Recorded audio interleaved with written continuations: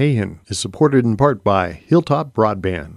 Hilltop Broadband for residential and business wireless internet service, servicing Salida and Poncha Springs in Chaffee County, as well as areas in Fremont County, Custer County, and more. To experience the Hilltop difference and request new customer information, email info@hilltop-broadband.com or call toll-free 877-783-2889.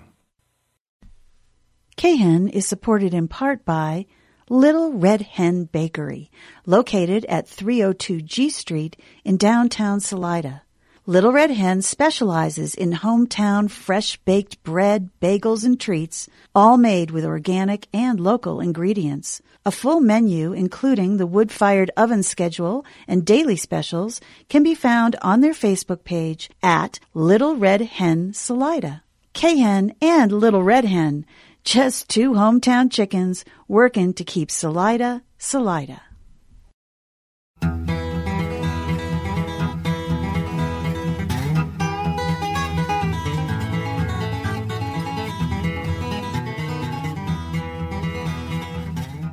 Well, welcome, friends, to another edition of On the Rails, direct from our old caboose here at KHEN 106.9 on your FM dial. Or if you're listening, you can always do a podcast of this. And what we were really talking about is the fact that Jim is the chair of this really forward-looking group, the Front Range Passenger Rail Authority. He's the chairman of their board of directors. And it's a big board of directors. He was just telling us how many different groups, governmental groups, they could set a sales tax if they wanted to go for a sales tax. And there's a certain amount of nostalgia here. Certain number of our readers saying, well, remember when we had the cars? They always talk about the cars. These were where for a quarter you could get on a car in Colorado Springs or maybe Canyon City and ride up to Union Station in Denver for like a quarter. People have in mind. Then when Jim begins to talk about these very quite expensive, quite detailed plans that need to happen, I think a lot of our people, their eyes glaze over a little. They're making that big shift to what we're talking about here. Whose job is the PR on that, I guess? Maybe our group, the Colorado Association of Railroad Passengers, which I belong to. And could Colorail have some information sessions, free donuts on the concourse at Union Station, free donuts in Pueblo, something like that, and have people come and begin to explain to them why we need these really complex studies and what they mean. What would you think about that? Could Colorail do that sort of thing?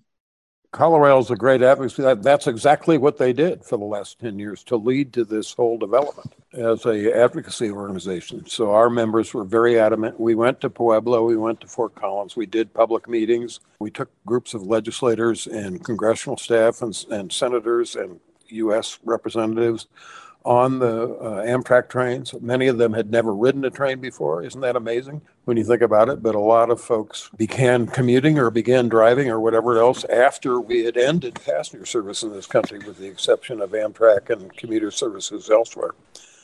So, yeah, Colorado was deeply involved in that. Now, the new commission has taken upon itself to do quite a bit of outreach. We have a subcommittee that will be focusing on how to educate the public about what this whole project is all about.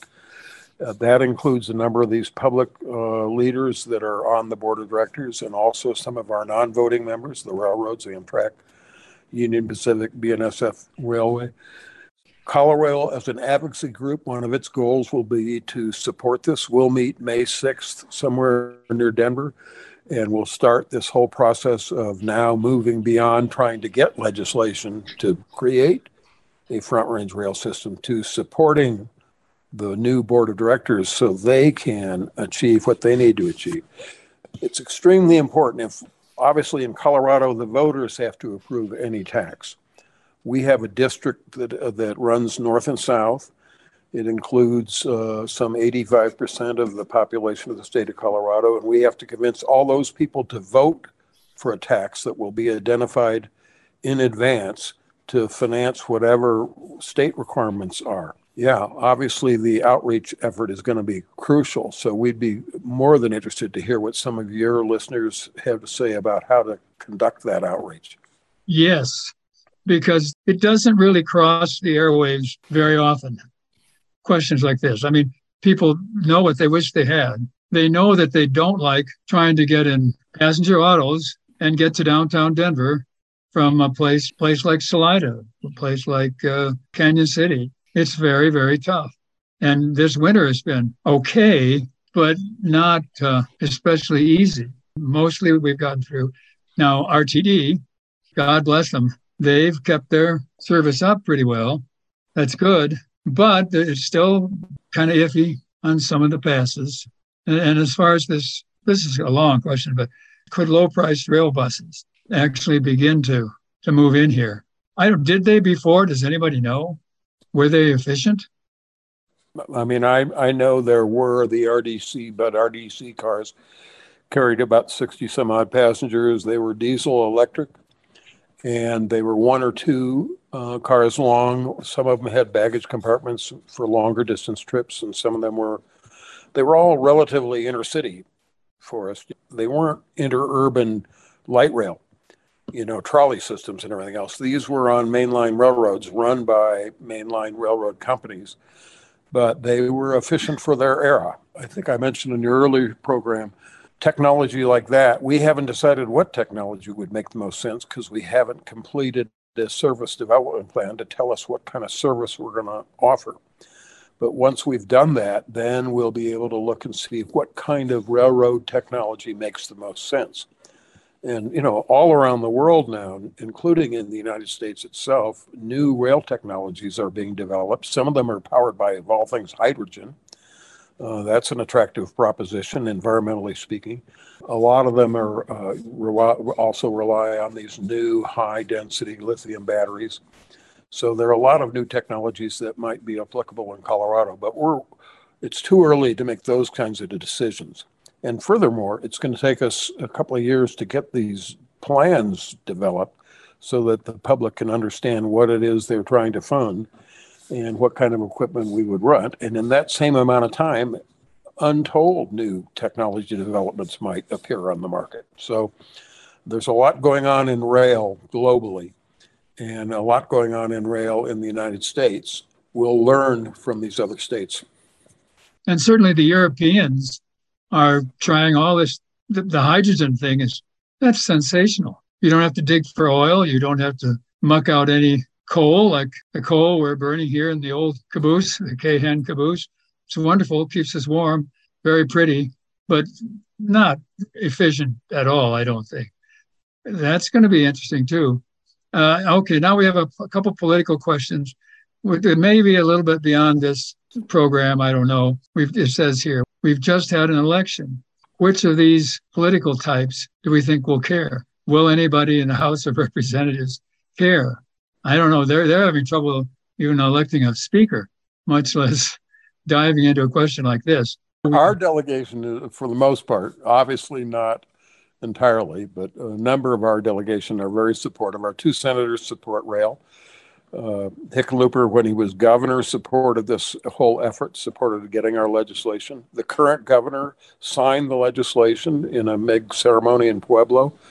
He's expressed support for this approach. Our legislature has passed, in a bipartisan manner, this extraordinarily powerful legislation, some of the most powerful legislation any state has ever seen. One of the reasons it is so powerful is we went out to 7 other states and said, what powers would the new rail district in Colorado need to be successful? And they gave us an answer of 47 different powers. And almost every single one of them is either explicitly or by just direction in our legislation. But it all hinges on voters being willing to approve a sales tax to finance the state portion of whatever these construction costs are. So, the voters have the final say in this, and that's why outreach and communications are so important for us and for Colorado as well as advocates for this. We just glossed over the upcoming May meeting of Colorado, but I think we should. I know a couple of our faithful listeners to this show also always show up at Colorado meetings. And May 6th, is that likely to be a morning meeting, do you think? Yeah, traditionally we would run it from 9 to noon. Usually, it depends whether we do a Zoom. We've been, as you know, using Zoom. So in our May meeting, we didn't do a fall meeting this year for us because of the pandemic. But we did a meeting in May. There was that dip in the pandemic. We did a meeting. It was a great meeting, but we did it also online as well as in person. We'd like to do the next meeting in person, but if it's necessary because of COVID or whatever it might be, then we'll probably do it online as well as in person. But those plans aren't made yet. We're waiting to see how this COVID situation plays out over the next several months. We'll be sending out much more detailed information. We decided to do it on Saturday because many of our members have said they can't make it to a meeting on a work day, on a weekday. So we'll do it. If we follow tradition for us, we'll do it between 9 and noon, 2 to 3 hours, something like that. We'll have we'll have coffee and, pastries and things like that in the morning for folks who get up early to come in, for example, from Salida. Yeah. And then we'll conduct the meeting and hopefully have it end by noon so people can get home or get on to whatever else they need to do on that Saturday. But that's the tradition. But the board at Colorado hasn't made any of these formal decisions, just like the board of directors at the Front Range Rail District hasn't gotten that far down the path either. We just need to gather more information before we can act on this stuff. Yeah. None of the people who call in to this show or who buttonhole me in the coffee shop or whatever, none of them are saying, hey, I want my train right away. But on the other hand, I think very few of them understand the depth of studies that you're talking about here that we need before the government till will open up, and it's going to have to open up. I mean, and isn't some of that money in a way still hanging around that's supposedly pandemic money? There must be some of that unspent. Well, the FRA is, received $66 billion for rail infrastructure activities. From them, we've received, not for this district, but in prior years, about $100 million to repair the Southwest Chief Line in Kansas, Colorado, and New Mexico. But all three states participated. Colorado was one of the main instruments that led to that development and convinced the FRA to give us the money.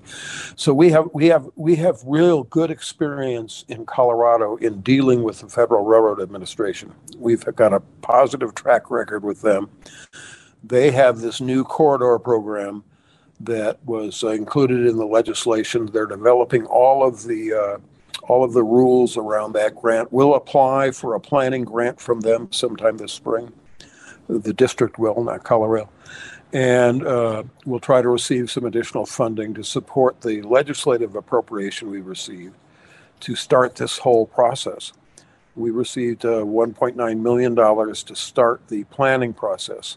And then we've received about an additional $1 million from the FRA to conduct that planning process as well in a matching grant. That's how complicated and extensive this planning has to be anymore.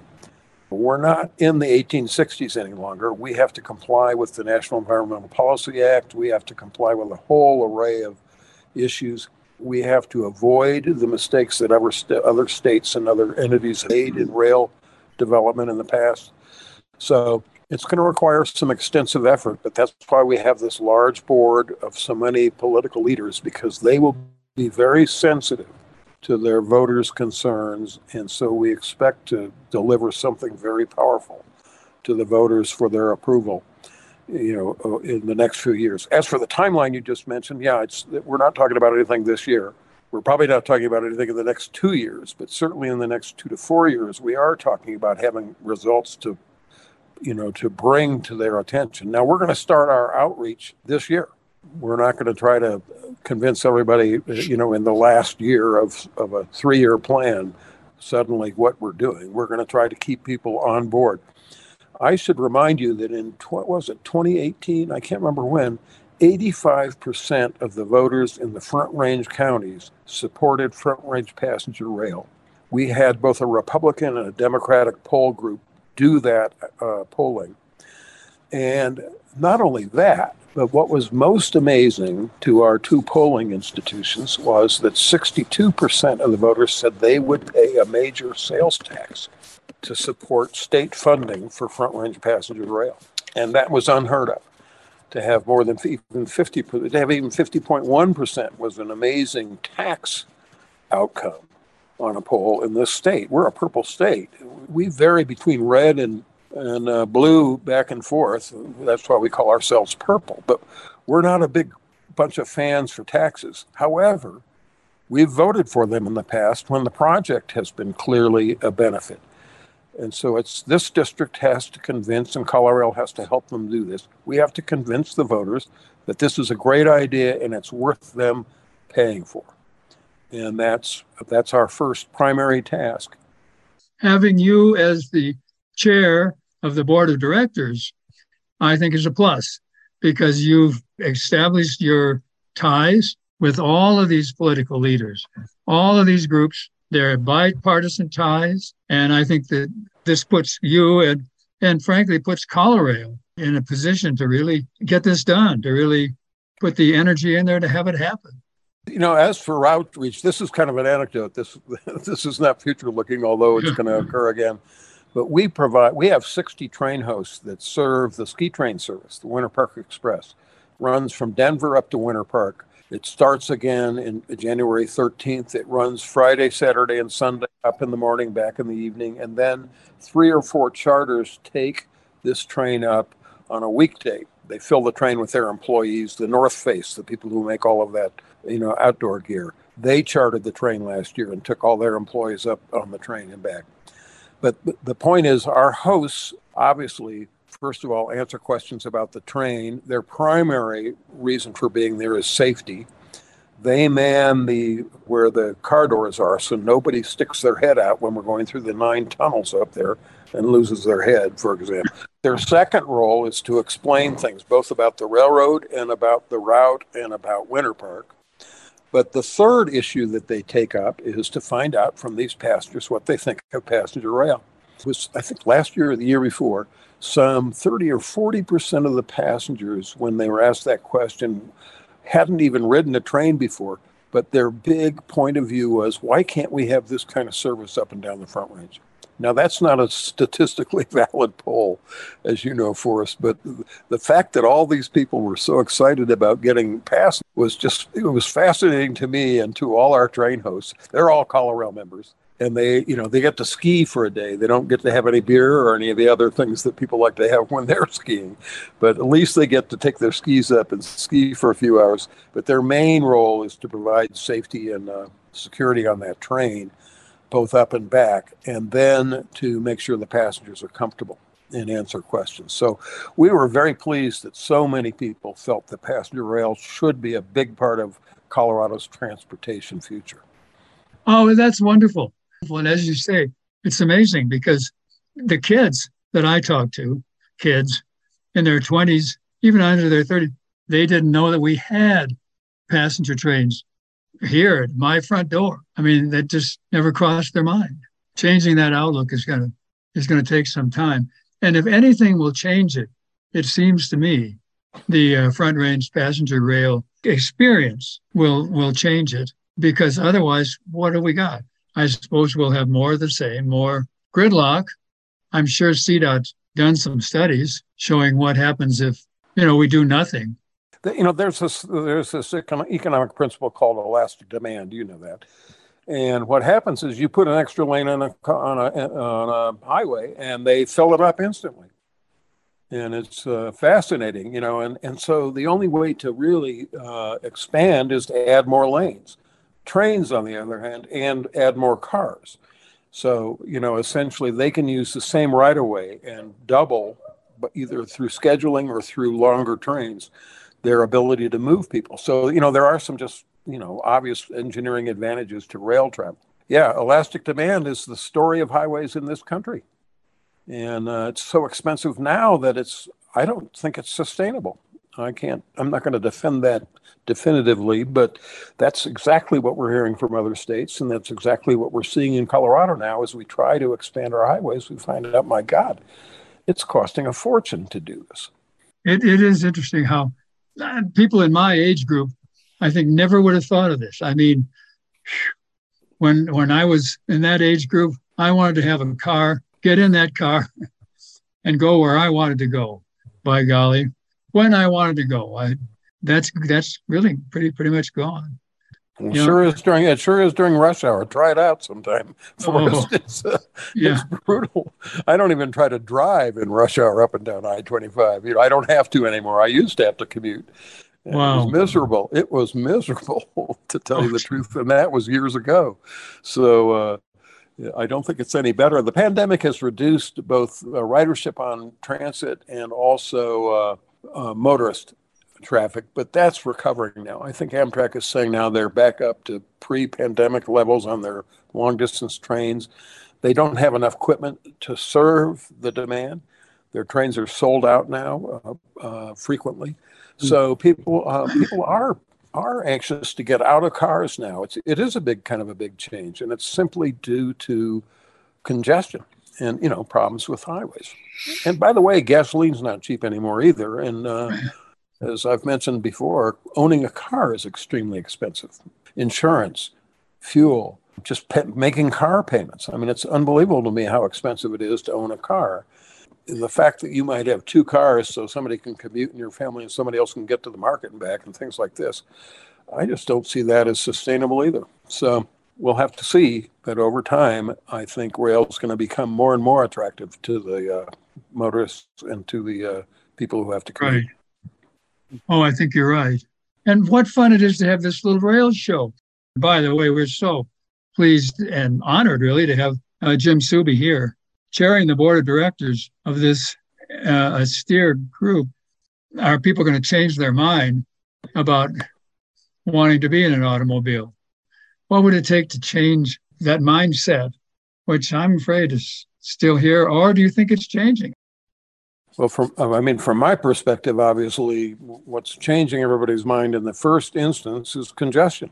I mean, it's fine to own a car, but if you spend an hour and a half, if we were living in LA, we'd be spending hours a day trying to commute in a car. That's why LA has poured billions of dollars into their transit system and their subway system.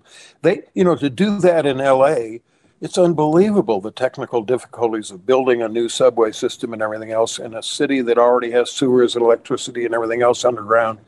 But they're doing it, and they're paying for it, and their taxpayers are paying for it because you can't get around the city very easily anymore. The other thing about this is one of the great advantages of passenger rail is that it alleviates the congestion. So it makes it better for motorists. And that's why one of our biggest supporters is the American Automobile Association. They're not going to survive unless they can reduce congestion. And so what happens is rail takes, 15% or 20% of those cars off the highway. That makes highway traffic that much better. And it handles the routine people who are commuting by rail who are comfortable and doing work on the train and all the rest. So there are tremendous advantages here, and they're mutual.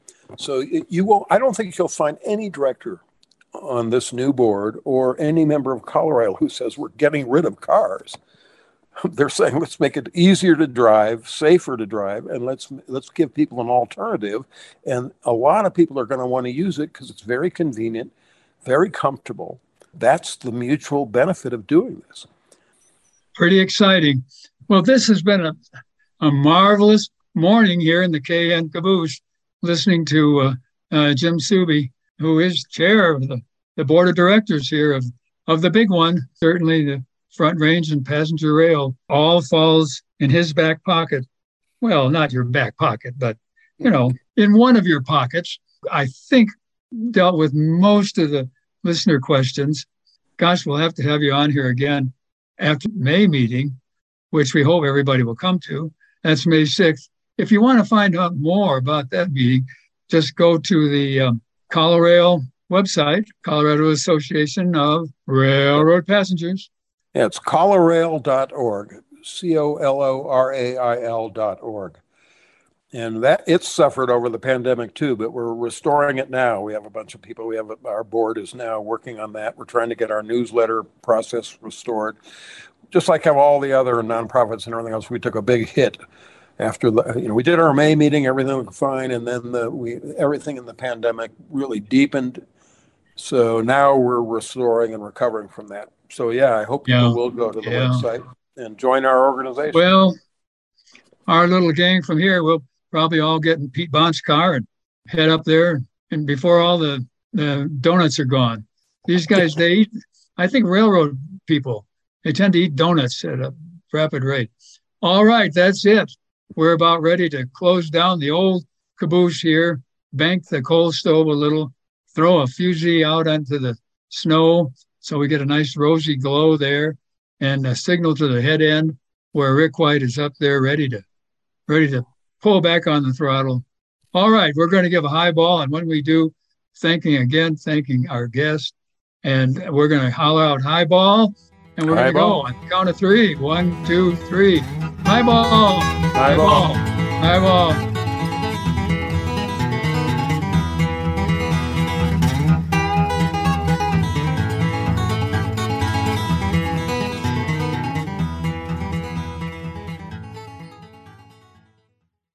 KHEN is sponsored in part by Soulcraft Brewing, Salida's hometown brewery, offering a large selection of traditional and seasonal craft beers. Their spacious patio features cozy fire pit tables for outdoor warmth on chilly days. Fresh food is served daily at the Soul Shack food truck, featuring snacks like wings and pretzels, and full meals like sandwiches, burgers, and a delicious brunch on Sunday. Soulcraft is open daily for happy hour, lunch, and dinner.